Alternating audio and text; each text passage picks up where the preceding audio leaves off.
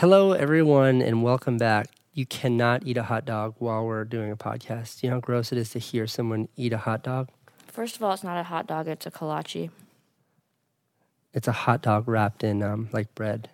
It's so... Do you hear it? That's what it's like every day when we eat dinner together. I know, but this is like... Let me have a sip of Coke. And why are you drinking high-test Coke?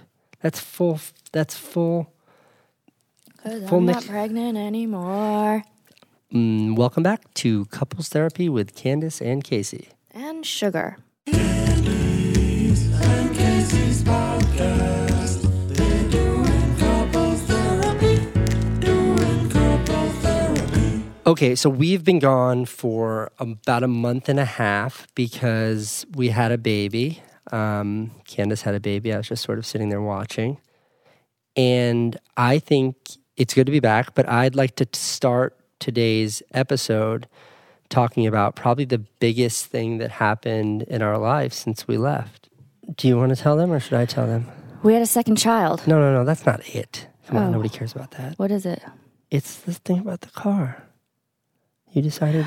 Oh, Yeah. Well, I decided that I'd like a Tesla. Wah, wah, wah. Even though it rains inside the car when For you those open of up you- a Falcon Wing. Literally rains. For those of you just joining Couples Therapy with Candace and Casey, a few months ago, I decided that it would be a great idea for us to get a new car in the form of a Tesla.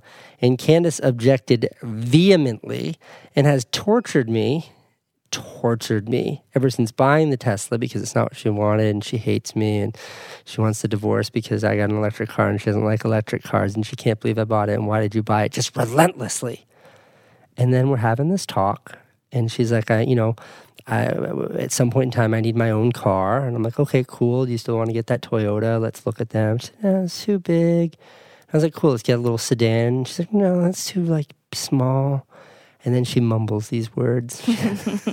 She goes, I don't really want to have to put gas in the car anymore. I was like, what did you say? No, it's nice. I'm not putting gas in the car. I don't put gas in the car anymore. That's what you said. It's true. It's kind of like, that and the captain's seats are the only things that I like about that car. So I'd like to congratulate you, Elon Musk, a hard convert over here, hard. Yeah, but why does it rain in the car when you open the Falcon door? There are some shortcomings. It's a young car company making, they make affordable vehicles. Okay, they're not affordable, but they make great vehicles that run on batteries like your cell phone. It's fine. It's the car that I'm going to get. But I like how you're like, okay, but you're not getting the performance model. No, because I get that one. We can't have two of those. Mine has to be better than yours. You totally pushed me out of my commuting situation in Manhattan. Yeah, she's not allowed to drive mine anymore. Not allowed to drive it, and yet I'm the one that lived with a car in New York City since 2005. Let me just restate that for the audience. Candace has had a car in the city for the last 14 years. I don't think we need a car. Cars are kind of dumb in the city. And she's had a car. And then in the form of a somewhat hostile takeover, I decided that she should get rid of her car that she loved and get a Tesla, which she never really agreed to it. The Tesla just kind of got invited, and then I sold the other car. Got delivered, then I sold the other car. And then I decided that I didn't want her driving the Tesla anymore. She kept scratching up the rims and then saying, it wasn't me. It wasn't me. No, I know. It probably happened when it rained out. The rain probably put a 4-inch gash in the aluminum tires. It's just New York and garages and stuff. But you didn't, who buys that car? You remember we would laugh at people with Lamborghinis in the city? Like, why would you drive such an expensive car in the city? No, I didn't get a Lamborghini. I got a Tesla. Same price difference. So at some point in time in our eventual future, we're going to have two Teslas. One that doesn't get driven. I just polish it with the inside of Georgie's diaper once a week to keep it shiny. And then another car that Candace drives that's the same car, but not as nice. Now you want to talk about the kid or whatever? I don't know. What is there to talk about? She's a newborn. She cries sometimes. It's hard poops. Yeah, it's like whenever parents are like, oh, I'm so in love with her, I love being a parent, newborn, they're full of shit. They look the same. First of all newborns look the same. No, ours is especially cute this time. They all look the same. They all look the same. Like little raisins with two eyes. Yeah. But yeah, newborns are not. Newborns are. You got to keep them alive. You got to keep them fed, and then you got to try to figure out how to burp them, and then you have to change their diapers. That's pretty much the spectrum, right? Mm-hmm. We've started giving Georgie baths. Wait, okay? So I don't breastfeed, and then I had to put cabbage in my boobs. It's like this old remedy that dries up your boobs. So when we were at the Chinese restaurant last night, I don't know if you noticed, but there were lettuce wraps on the table. Franny picked up a piece of lettuce and she goes, "Here, Mom, put it in your boobs." So funny. Yeah, she is really funny. But Franny's like this tiny interactive human that lives with us, and Georgie the newborn is still. You just want them to give you something. Like when she farts and accidentally smiles, you're like, yeah, she smiled at me. But you want just a little bit more from a newborn. You don't get it. She doesn't play with us. The closest thing she does is when she goes to scratch her own eyes out with her razor sharp fingernails. You get to block it. That's a fun little game. But it's going well. Yeah. We had a very busy household for the last month. Candace's mother moved in with us, Ish, down the street. Then my sister came, brother-in-law, with her husband and baby, who Franny beat up a lot. I know, that girl's so mean. She can be so aggressive. She's like, "You can't come in my room. I want privacy." Slam. James cries because what is she doing there by herself? She just sits behind the door thinking, "Yeah, got him. I won." But I've become like a little bit of a recluse since having the baby. I know that you're supposed to rest, but you're like, "Why don't you come travel with me?" I don't know. I don't even want to go out to dinner. It's definitely like right before we had the baby, I feel like we were super active. Like you were too active. You should have stayed home more and rested more before you had your baby. And then right after you have a baby, we're like, we'll take a week or whatever where we just stay home and watch the newborn. And then it's like a month later, and I still catch myself like watching Netflix documentaries about Vietnam at 11 a.m. on a Tuesday. I haven't done anything in the last month. I can say that I've been on paternity leave taking care of my newborn. Not even true. She sleeps 21 hours a day. Just mostly watching Netflix. I think I have to go back to work now because I'm out. I've finished Netflix. You know that thing where country western singers, they seek conflict in their life, so they have more to sing about? Yeah.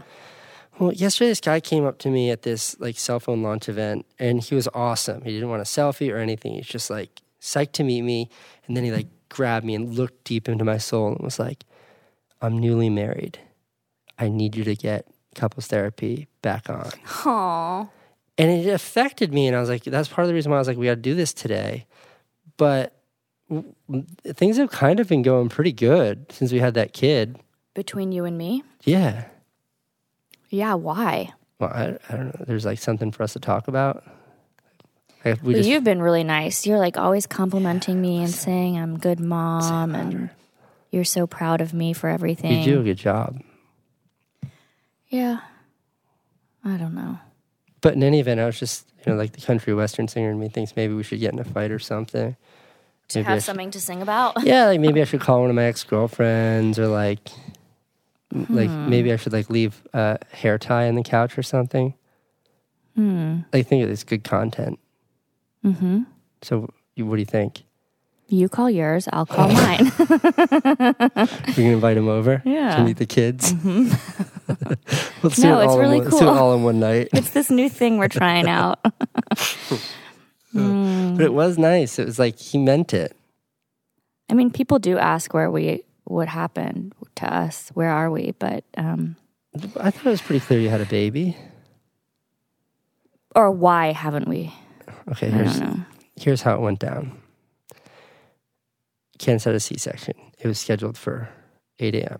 We had to be at the airport, hospital at 6 a.m. This is the biggest, scariest day in Candace's life, and mine too. And everything was perfect for the first 12 minutes of the day. I was so upset at you for waking up Franny. We haven't talked about this yet. What are you talking about? The morning you had the baby. Oh, yeah. Why? I'm still angry at you about that. Why? Okay, let me just explain. Tell me if I'm being wrong. You're being wrong. No, I haven't told you yet. Okay, Candace's mother slept over so she could watch the baby as we snuck out to go make another baby. And Franny was sound asleep. And you couldn't just like kiss her on the head and say goodbye. You woke her up. And she knew we were going to have a baby. So she knew that she was going to wake up and we weren't going to be there. And she was bummed out about it. And then you woke her up, and said goodbye, but she couldn't come with us. And all I saw was this little baby, Franny, so scared about what's going to happen to her mom and where are you going. And then you just said bye and walked out. And it felt totally unnecessary to me. Like you could have just let her sleep and she wouldn't have had all that fear and concern and trepidation. And then your mother had to get her to fall back asleep at 4:30 or 5:30 in the morning. And so angry at you. Well, I looked at her and I thought, what if I die on the operating table? Hold on. Don't interrupt. I was just getting ready to interrupt you. I hadn't, actually. What if I die on the operating table and I don't get to look into my child's eyes one more time? Well, that's fair, but she felt that energy and she's hysterical. Well, at least my mom could be like, she said goodbye to you. But you didn't die. You sinister, morbid. But we didn't know that. I could have had a hemorrhage. We didn't know that. People die in childbirth all the time. I'm still mad at you. She was so upset. Do you think she even remembers? Well, I don't like when that's not a good excuse. Because I don't remember all the bullshit my mom put me through when I was 3 years old. But I can tell you what, in aggregate, that shit stacks up. Oh my God. I don't know why you are taking it so personally. I was so upset. Well, get over it. Okay. Then Candace went to the elevator first, which is down the hallway from our apartment. And I remember collecting myself being like, okay, I literally, if there's ever a day where I can't pick a fight with her, it's on our way to the hospital to have it. I was upset. I'm just trying to move the story along here, honey. Okay. Then we took an Uber. I treated us to an Uber XL, which is a little bit of a splurge. A little splurge, but I thought she'd get in or out of it more easily. And then we went to the hotel, airport, hospital, went to the hospital, which everybody was really nice. Mm-hmm. And then we had a doula, and she was there, and she was like doing her hippie, nice stuff to make Candace feel comfortable. And then your parents came, and then Candace went in, and I remember they like bring you down this hallway, and there's like operating rooms on one side and doors on the doors on the other side, and then outside those doors on the far side, away from the operating rooms, the doctor was like, "Okay, the nurse was like, Casey, you sit here." And there was like a line of dads. There were other dads sitting outside the room while their wives were being operated on. And I just remember like my first instinct was to make a joke to the dad sitting next to me to lighten the energy. And for some reason I bit my lip. I had a joke to say, and then I bit my lip, and I didn't because I guess common sense kicked in, and I realized how wildly inappropriate and what must be going through that poor bastard's mind, because about 8 seconds later, that hit me. Mm-hmm. And then they invite me in, and it's like a shit show in there. Wires, like it was like, this is like a great hospital. They have like best reputation. They did an unbelievable job. Everybody was wonderful. And this is probably just the norm. There's like cables everywhere. You got to step over. I had to carry my own. I remember they're like, do you mind carrying that chair in for yourself? And I like lug in a folding chair. And then it's just like tarps everywhere and cables everywhere. What are those things called? Tarps? No, they basically sheets, curtains. Sheets, curtains, and then like anesthesiologist just hovering over you with the anesthesiologist assistant hovering over her, me sitting next to you. And everybody just kept asking, do you want to see? Do you want to see? It's like, God, no. Like, no, I don't want to see what you look like on the inside. Like, that's just horrible. Mm-hmm. Everything was horrible. Mm-hmm. And then Candace was listening to fucking Dave Matthews Band. Look, if we're at home alone on a Saturday night and everything's perfect, I'm mad when you put on Dave Matthews Band. The fact that it was playing then, and it's like, this poor child's going to be brought into this earth hearing Dave Matthews Band? What kind of a human are you creating? The anesthesiologist was super psyched about it. Yeah. She was also wearing Adidas Sambas, which was super cool. And then it took a long time, and Candace was a total trooper. It did? I feel like it was a second. No, it was many, many minutes. And I think the scariest thing was like, Candace started moving as if like you like lay down on the bed and put a blanket over you and then have somebody grab your feet and just sort of move you up and down, move you up, like shake your feet and your torso moves. And it's like, what the fuck are they doing to her on the other side of this curtain that her head is moving that much? And I'm just imagining them just sawing you open and just pulling out all your body parts, just reaching into your stomach, trying to feel a foot. Like, no, that's the liver. Put it over there. And they suctioned all the liquid It was just like... it was just terrible. And then the doctor did one thing which I loved. Whether it was bullshit or not, I don't care. It's amazing, and all doctors should do this. She was like, oh my God, I can see her. I can see your baby girl. And then she goes, oh, she's beautiful. She's the cutest baby. Okay, I know all babies look the same.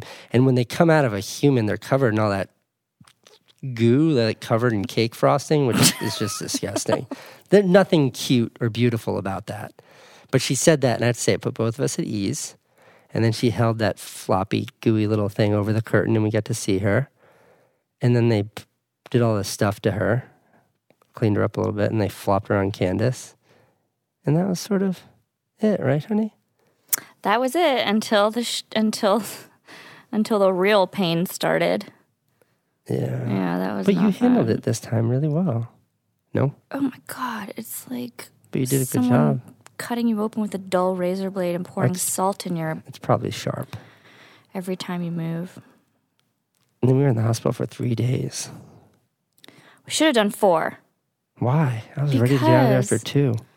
It's so nice having people take care of you. There are 2 kinds of... My mother's the same way as you are. There's nothing nice about a hospital. It's like a prison. No. You can't rest. You can't do anything. There's beeps and noises everywhere. It's terrible. Except the room they had us in, which was... This is New York City. You know, there's a lot of people having babies. You typically have to split a room. We got very lucky. We got our own room. But it was the size of like... Not a college dorm room. It was like the size of a college double, right? No, it was the size of a college dorm, single room. Okay, it was like a very large closet. Like, there was enough room around her twin-size bed for you to walk around it, but not enough room for you to, like... It was small, very small room. And the minute they put us in that room, we sort of slammed the door, and I completely rearranged the place to maximize real estate. We were putting furniture in the hallway. We put furniture into the shower, into the bathroom, and we made it really nice. It was like our nice little home for a while. I was happy there. But I was thinking, like, the women who go through this is like, it's not just cutting your skin. It's cutting your skin, then cutting your stomach muscles a different way, then cutting the uterus a different way, then popping the sac, then pulling it out, then sewing everything back together. If a dude... Nope. End of the human race. I wouldn't do it. No way. I'm not having a baby. I think that you would have to stay in the hospital for 2 weeks. At least 2 weeks before and they'd be like, month after. Go get physical therapy, come back to us once a week for the next 6 months. I'd have to be put under a month in Women advance. are like, go home. We'll see you in 8 weeks. Make sure everything's okay. It's like, take care of this baby while you're at it. Yeah. By the way, your boss isn't going to pay you while you're at home. You don't have maternity leave at Billy? No. Billy Incorporated? I told them to hold my paychecks. Hold my paychecks. Put my lunch money on hold. It is disgusting when you... I don't mean it's really painful is what it is. It's just that when you... The idea of like a C-section, people throw that around all the time like it's a nothing. Like you had a baby. Oh, yeah, you had a C-section? Mm-hmm. Like it's nothing. That is like insane. Insane. They cut a hole in you big enough. As Franny was sort of asking where the baby came from or how the baby came out. And I thought to myself, like, okay, well, if I tell her they cut a hole in mommy's tummy and pulled the baby out through the hole, that's going to give her nightmares. And then I was like, but if I tell her how babies are actually born, that is really way scarier.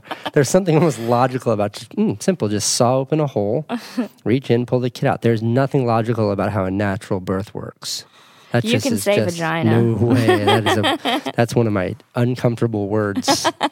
I'm not okay talking about that sort of thing. You're so funny how uncomfortable you are. Is that a New England thing? What, like the conservative stuff about? Well, who were we talking about this morning that you don't show your wiener ever? Oh, we were talking about... Spencer Tunick's photo shoot at There's this wonderful artist named... I'm going to do a video about it. but named Spencer Tunick, spelled just like it sounds if you want to look him up. And he does these beautiful, dramatic, huge public art installations. And what they involve is taking hundreds and sometimes thousands of people completely nude and having them pose. For example, he did one, I think in the 90s in Times Square in New York City, where he had like 500 or 600 people completely naked, all sort of standing in the same body posture in Times Square. And it's a really dramatic thing to see. And he's a wonderful photographer and celebrated all over the world for his work. And we know him, and he wanted to do some sort of commentary on cell phones or something like that, and he wanted to shoot it in my studio. And I was like, of course, like what an honor to be part of like his art, like that, just huge deal. But then he was like, are you going to come by? And I was like, oh no. And I was like, of course, like I love this guy. He's amazing. I want to support him in every way I can. But there are two things in this world that I really get uncomfortable around. I don't like being around people. Full stop. Don't like being around people at all. Like I'm only comfortable around Candace and our house. Like a couple employees at work, totally okay with that. But like events, public events, I try to seem like I'm normal. I'm not. I'm freaking out on the inside. I'm a total introvert in that capacity. Right? Yeah. Like Candace pointed out the last time we went down to Houston before her parents moved for a Jewish holiday. Her family gets together. It's like 30 people for a Jewish holiday. Been doing it for 10 years, probably 3 or 4 holidays a year. So we're talking about 30 or 40 of these events. I do the same thing at every single one. I sit in the corner and hide until halfway through dinner, wherein I completely panic and run out the door, get in an Uber, and go home. Like I don't do well around people. And then the other thing that makes me extraordinarily uncomfortable is nudity in any capacity. I don't want to see Candace nude. You look great naked. I don't want to see Candace naked. I don't want to see, if I could shower with clothes on, I would. The human body is an absolutely disgusting, just stinking, filthy, like it looks like human body's like a shaved monkey, like a pink, gross. It's just I don't even know what your penis looks like. It's huge. I'm just not comfortable around nudity in any capacity. Wait, but that's not an exaggeration. Like you come out of the shower and you cover yourself with a towel. I'm just not. And the next thing you do is you like grab your underwear and you cover yourself. Yeah, and then you put on the underwear and you cover yourself. Like, there's no reason ever to be nude. It's just disgusting. Humans are just disgusting, vile creatures. So I come to the studio on Sunday morning, and there are 100 naked human beings in my space. Like, even if they were clothed, I would not have been comfortable. Even if there were one nude person, I would not have been comfortable. Combine those two, and it was just like terror, absolute terror. You know what I don't like, though? Okay, that's fine. That's your like thing or your Are you going to say something mean about me? No, but I grew up naked. Naked on the beach, naked in the house. Like the kids were always naked. You should be ashamed of yourself. No. And you won't let Franny run around naked. Like you like make her put underwear on. It's gross. She's a child and she's going to grow up shy and ashamed of her body. Like why can't she run around naked in her own house? Well, I don't ever make her feel bad about it. It's just after like 2 seconds, and after those 2 times she pooped on the couch. I mean, that was like years ago. It wasn't that long ago. It was months ago. She pooped. Human poop. A human poop on our couch. I think you're exaggerating. And she still pees in our bed. No, I just mean like when she comes out the bath no, and she's running okay. around. I'm fine with that. Oh, no, you're not. You stop her and you're like, come here, let me put some underwear on you. Well, I don't want her to poop anywhere. She's like a little puppy. She'd explode at any second. No. And then where were we? Oh, it was in the hospital. When I had a total meltdown in front of your parents, I felt bad. Candace's parents are these strong, like iron-willed, like do not fuck with us South African types. And I get along with them swimmingly. But when I have my... they get scared of you. They're like... I have my meltdowns in front of them. They're like, Candace, does he do that often? I'm like, it's fine. He's only tearing a TV out of the wall one time. But and he felt really bad about it. We're in the hospital room, and it's like the room's small. There are nurses everywhere. Everybody wanted McDonald's. It was 1,000 degrees out. I walked like 10 blocks in the heat in New York City to get McDonald's for everybody. I get back to the room. I'm like covered in that gross city sweat. There's no showering. You're in a hospital. I'm a guest. It's just disgusting. Like setting up all this fried food so we can like all stand around a bed and eat, which is just disgusting anyways. And then like the nurse squad comes in just as I set up the food. And they're poking at Candace. I'm setting up French fries. Francine's screaming her fucking head off. Your parents are yapping. Your dad's on the phone screaming at the top of his lungs trying to figure out what the internet password is just so he can watch Fox News on his cell phone. Like it was just absolute chaos and madness. And then Francine's screaming, and I hear you say, yeah, it's okay, sweetheart. And she starts tearing off all of her clothes. And I'm like, what are you doing? And you're like, I told her it's okay that she can be naked. And we're in a public hospital. We were in a private room. It was disgusting in there. Why would she possibly need to be naked? But why would she just had a new sister born to rock her entire world. She wanted to take her clothes off and run around the room naked. Why does that matter? Of all the things to care about. It was just... Anyway, and I don't see eye to eye on that. So when you're out of town, she runs around naked all the time. You do too, and you're not cautious enough around our windows. If anybody wants to see what my wife looks like naked, just stand outside our apartment anytime between 11:45 a.m. when she rolls out of bed. I'm recovering. And 4:30 p.m. when she goes back to bed. Yeah. I don't like being clothed. Yeah, I know. Do you remember that time when we first started dating? You lived on the second floor of Great Jones Street, and there was a homeless man outside. I don't know that he was homeless, but there was that. Yes. There was a man who was clearly inebriated outside, and he looked like a vagrant. Not to be overly judgmental, but in New York City, that's a type. And he was being lewd outside, which was disturbing on myriad levels. Going back to me being uncomfortable around naked people, extraordinarily uncomfortable when they're both naked and being just disgusting. And what does Candace do to solve the problem? Takes off all of her clothes, goes stand in the window and waves at the guy. Why did I do that? I have no idea. To be funny? I don't know.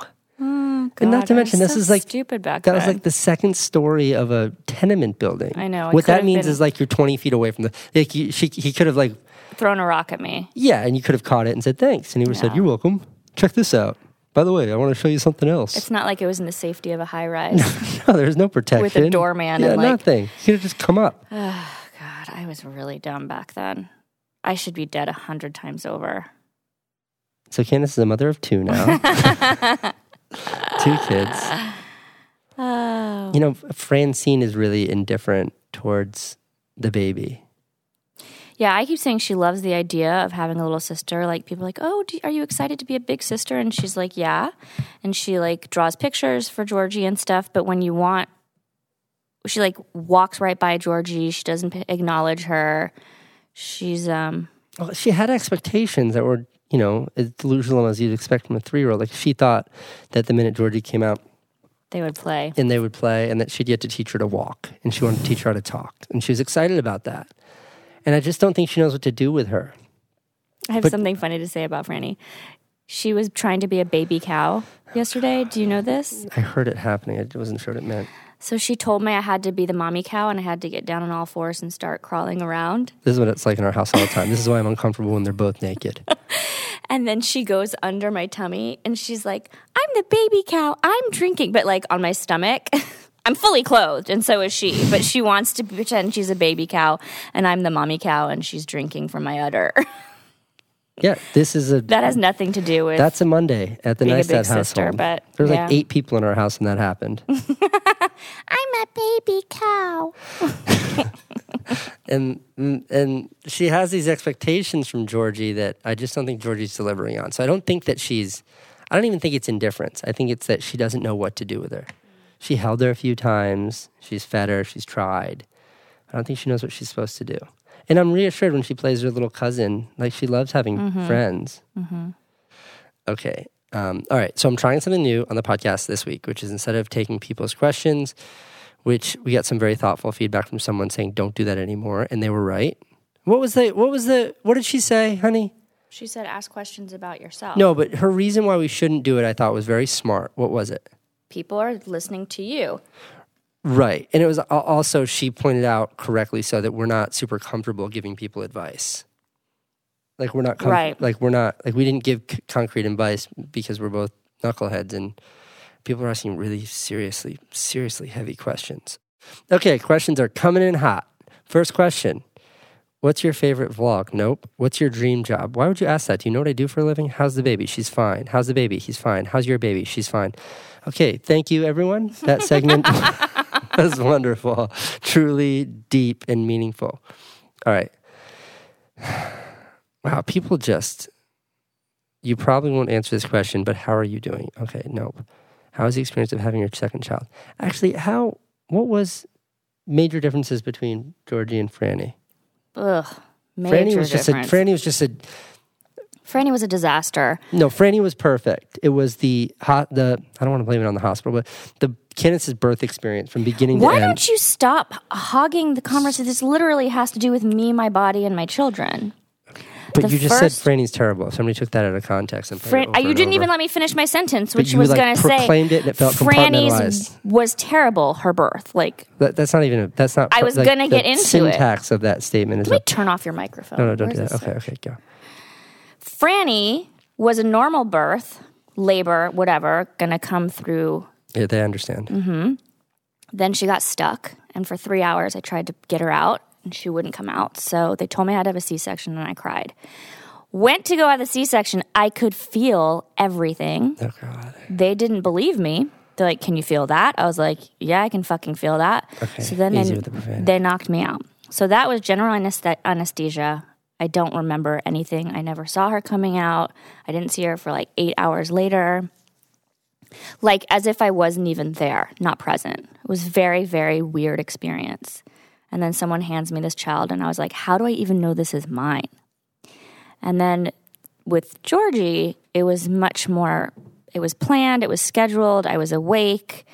I saw her right when she came out. They put her on my chest. I got to hold her. She was in the room with us. There's just something where it's you learn what not to do, After the first one? Yeah. I think you go into a sort of rose-tinted classes where you just imagine everything being great.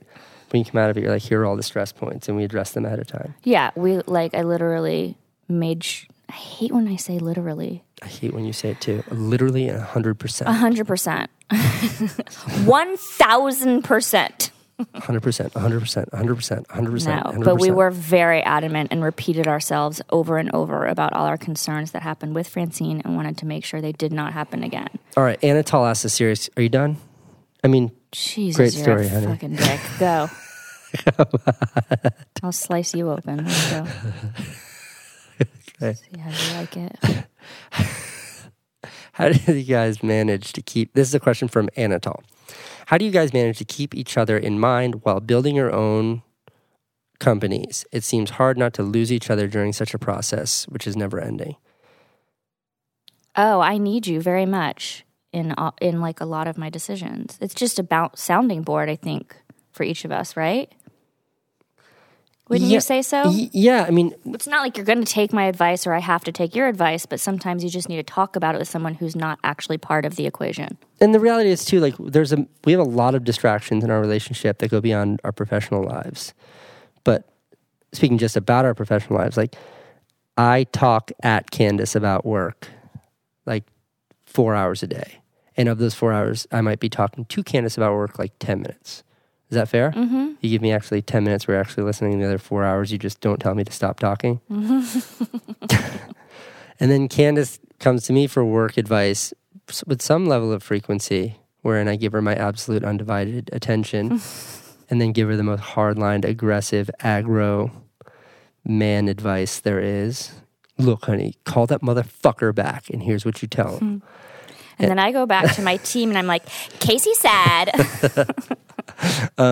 But I think, I do think that if either of us had jobs, no, let me say it differently. I think the fact that both of us are entrepreneurs, even though, Candace makes jewelry, I make videos, we couldn't have different, but the fact that both of us are entrepreneurs means that we both face very similar struggles, and there are a lot of parallels. And I actually think that even though it keeps us away from one another a lot, it is something that we share and bond over. Actors date actors? Yeah. Because they understand the world. Mm-hmm. We're like entrepreneurs who sort of don't know what we're doing and figure it out as we go. No, if an entrepreneur who knows what they're doing is not an entrepreneur. Ooh, boom. Bam. Box it up. Okay. How do you find, everybody's asking the same question, which is how do we find time for our relationship because we both have our busy lives? And you live together. Well, we live together. Yeah, because we don't really have much of a relationship outside of. That's just what happens. You get married. You get into your routine and you talk while one person's in the shower or on the way out to get coffee, and that's it. Yeah, don't make no misconceptions. There's no Casey and Candace time. We're going on dates, singing songs, holding hands, making out. It doesn't happen. This podcast is the most time we spend together one-on-one, which says a lot considering we haven't done a podcast in 6 weeks. And then beyond that, there's nothing. Nothing. We don't even go on vacations anymore. No, never, just the two of us. I invited you on one today. You said no. I know, because I don't want to fly that far. Never. So there isn't, I wouldn't have any misconceptions. We have... Yeah, I think this you could expand to just being married in general. That's true. There's that thing that happens when... Well, they say that happens. There's the blue period after you have your wedding because you expect it to be so amazing and you spend your year planning it. And then you're fucking married. And then you communicate via text and you're lucky if you sit down for dinner together. And sometimes during the day I can get you on the phone, usually not. Nah. And that's just it. You just become a team that dances around each other. Honestly, the bigger concern is what's going to happen to our relationship when... the kids grow up and move out. We have to actually hang out again. Well, that's when we're getting a divorce. Right, because then we can move on to phase 2. Yes, but you have to get a vasectomy because I don't want you to have children. No, I told you else. I want to have another family. Every 20 years, cool. every 20 years, I want to have another family. This is, okay, let's keep moving forward. When are you going to make an Instagram account for the kids? Why? Well, actually, somebody made an Instagram account for Billy Neistat. Did you see that? For Georgie Neistat. That's what I meant, for Georgie Neistat. And I had to shut that shit down. Yeah, but what are we... I'm not going to make a Georgie Neistat. No, but at least now it's ours, although I already lost the password. But please, nobody try to hack it by saying I lost the password. I'm pretty sure it's locked. No, we try, even with Franny, we don't put her on social media anymore. I don't see much good that can come from it. I mean, it's lovely to see pictures of beautiful kids, especially ones that or even remotely. But I think that the risks far outweigh the benefits, right? Let your kid have a normal life. It must be difficult. Owen was always old enough to sort of say yes or no. When he was little, he liked to make movies with Daddy. And then he was older, he was always like, no, I don't want to, or yeah, let's do it. And then since he kind of went to college, I just feel like my relationship with him has changed so much. We just don't really do it anymore. But with the problem with Franny that I'm nervous about is she already makes videos by herself Tell her what she on says her at the iPad. end of every iPad video. Don't forget to comment below, and don't forget to ascribe. Smash that red ascribe button. And it's oh my God.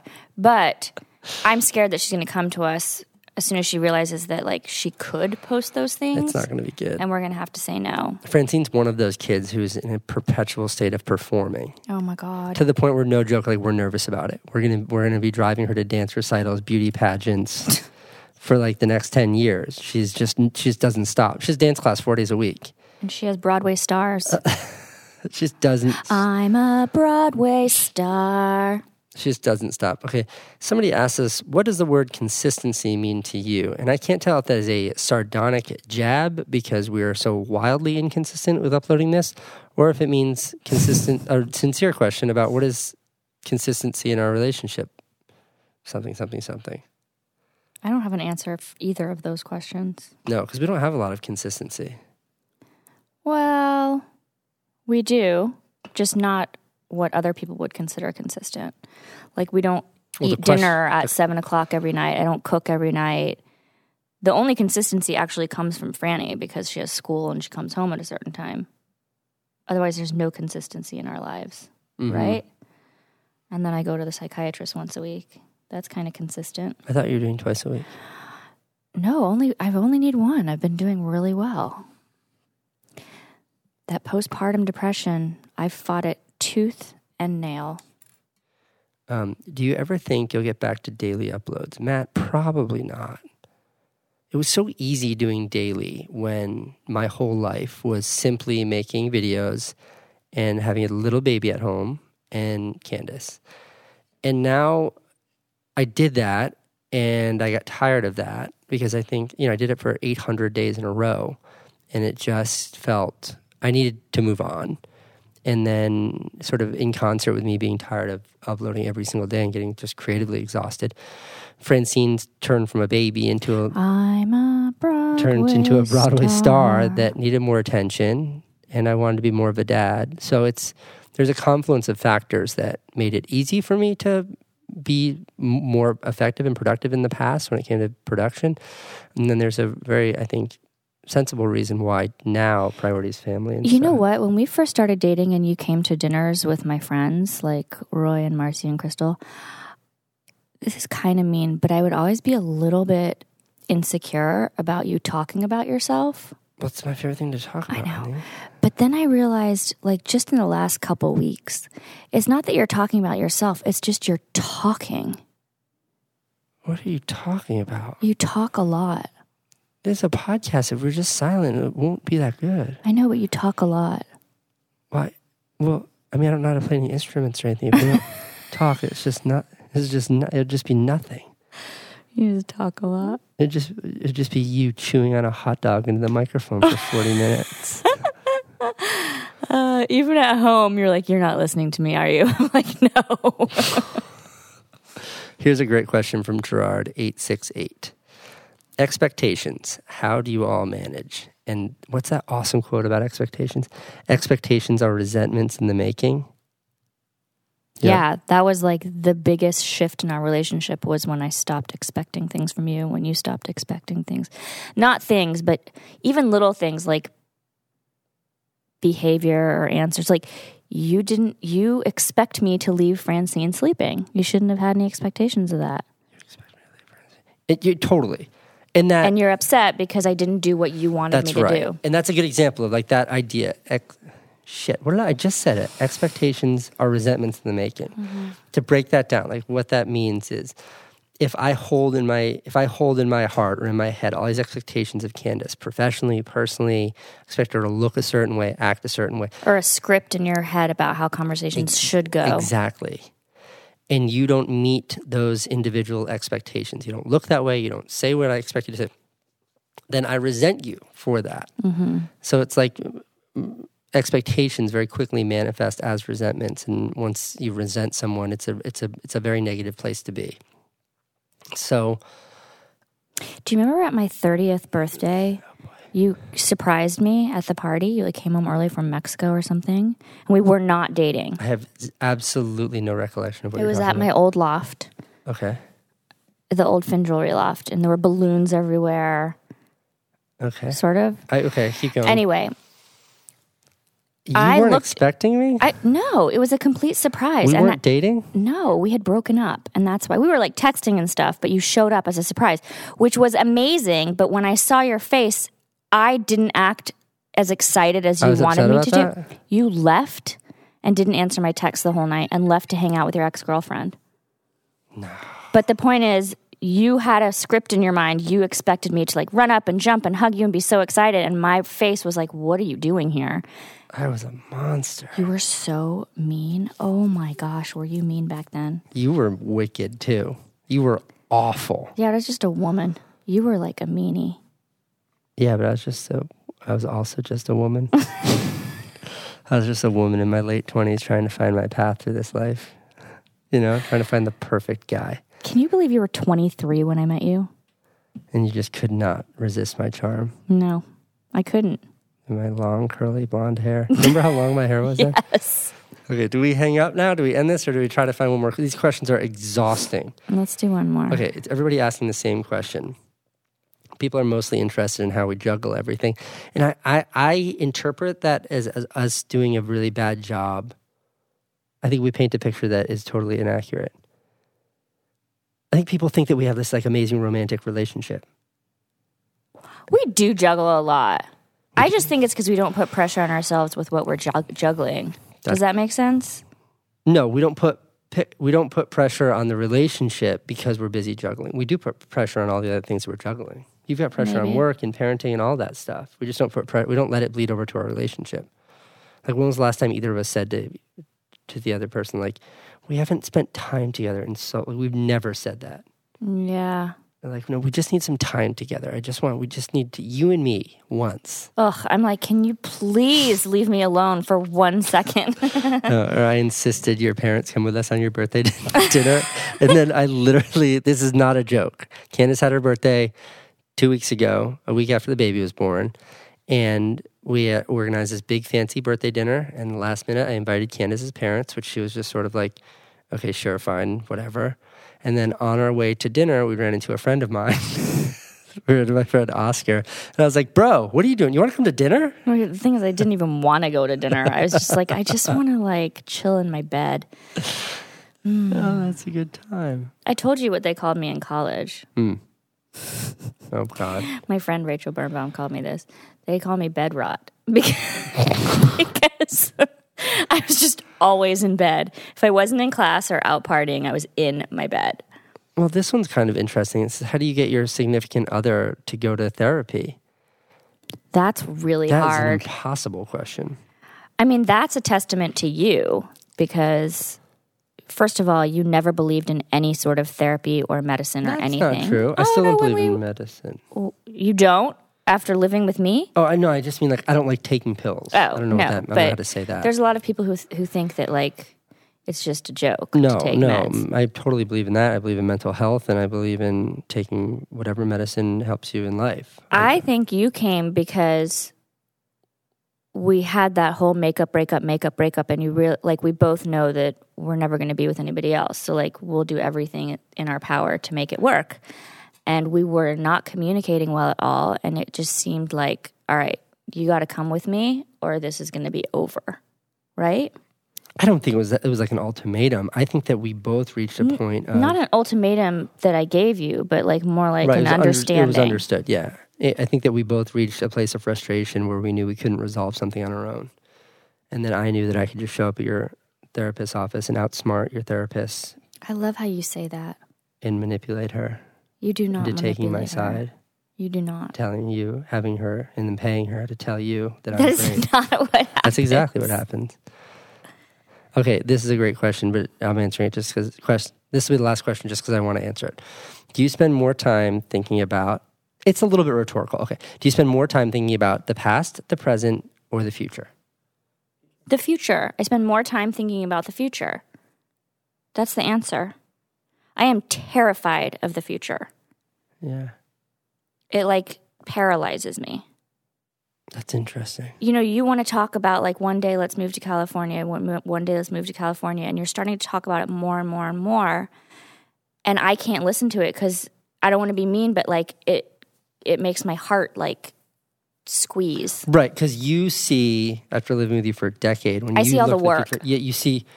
No, it's not just work. You see all of the, like, stress points, the tension points, the things that could go wrong, the bad stuff. Well, and I also have a very strong inability to decide. Right. So... And that furthers it.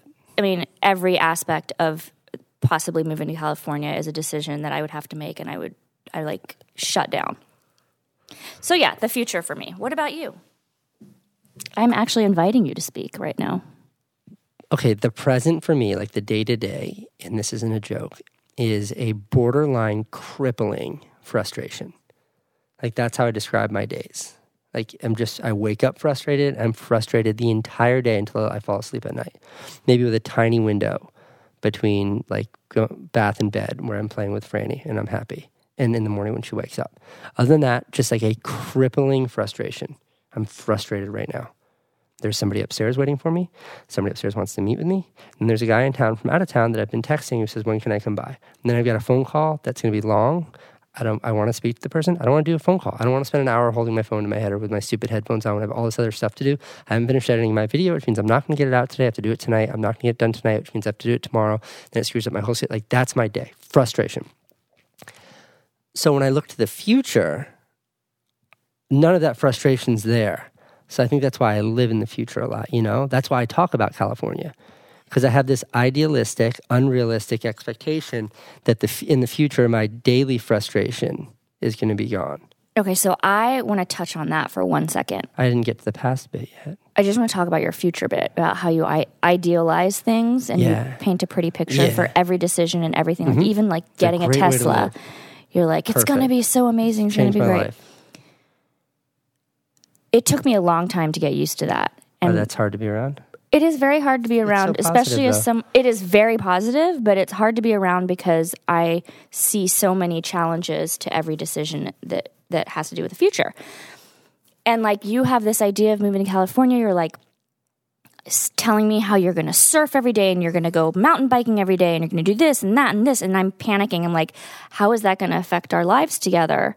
And then I realize like you've always been that way. And you're not going to go surfing every day and you're not going to go mountain climbing every day, but you have this perfect vision of things in the future. I am going to go mountain biking every day. But that's what I mean is like you're stressed out about the present, so you fantasize about the perfect future, and I am fine in the present and I am terrified of mistakes in the future. I could take that even further, like with my own career. When I think of business ideas, the reason why I do them is because I only see the positive. Like, hey, let me start this huge company where my rent is $30,000 a month so I can have this big factory for YouTubers. Perfect idea. And now I've got overhead, I've got employees, I've got like, it's great, but it's a huge stress out. All of my business ideas, let me create a video every day. All I see is the ideal, the positive, and then I do it. I think that's both something I'm really happy that I have, and then something that is also a liability. I've learned actually through the psychiatrist that I can't control you by telling you all the scary things that might happen if you do what you have to do. I have to let you figure it out on your own. And so like with the Tesla, I saw what was coming. Just as a small, stupid like example. Why did I bring everything back to the Tesla? You're getting your own. I know. Whatever color you want. I'm just saying like, I knew that Tesla was a bad idea, but I had to let you do it. And where are we now? We couldn't be happier, and you want your very own. No, I don't have a car to drive in the city. I know. That's because I don't want you scratching at the wheels anymore. Right. But what do you have to do now? Get another Tesla. This is the greatest thing that's ever happened to either of us. No, we're not getting another Tesla. We're going to get a cheap car for me. The reason why this is such a point of contention between the two of us is because the future is my release. I look at it and all I see is upside. Like all my anxieties are going to be gone in the future because the future is perfect. And you see the future as pure anxiety.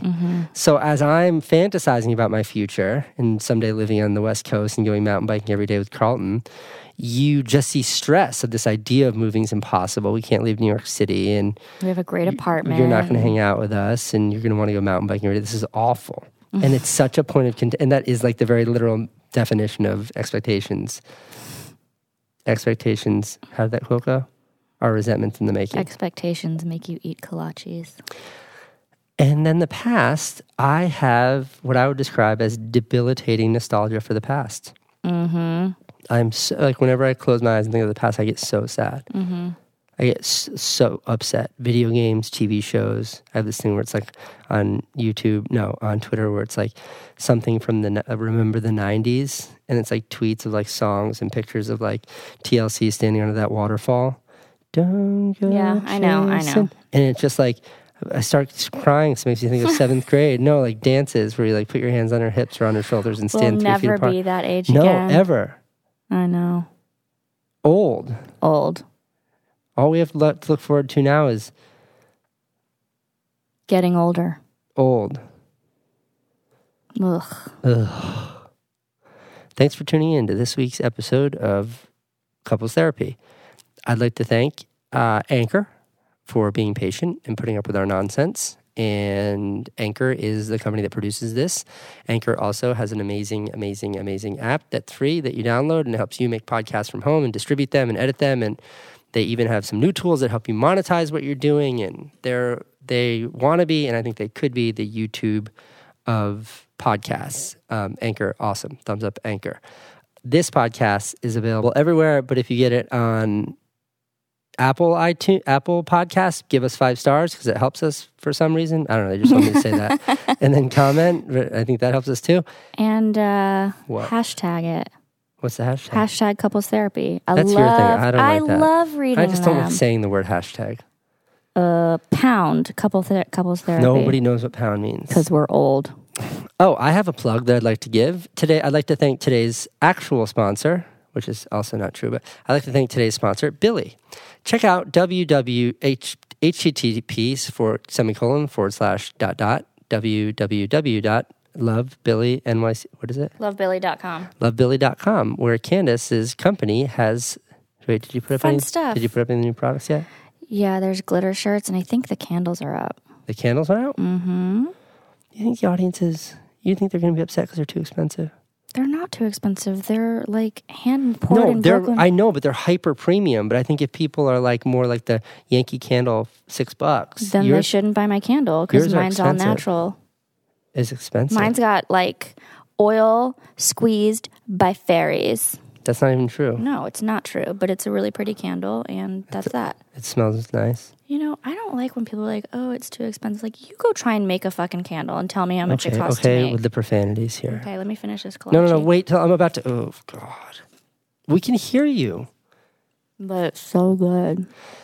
We will see you next week on Couples Therapy.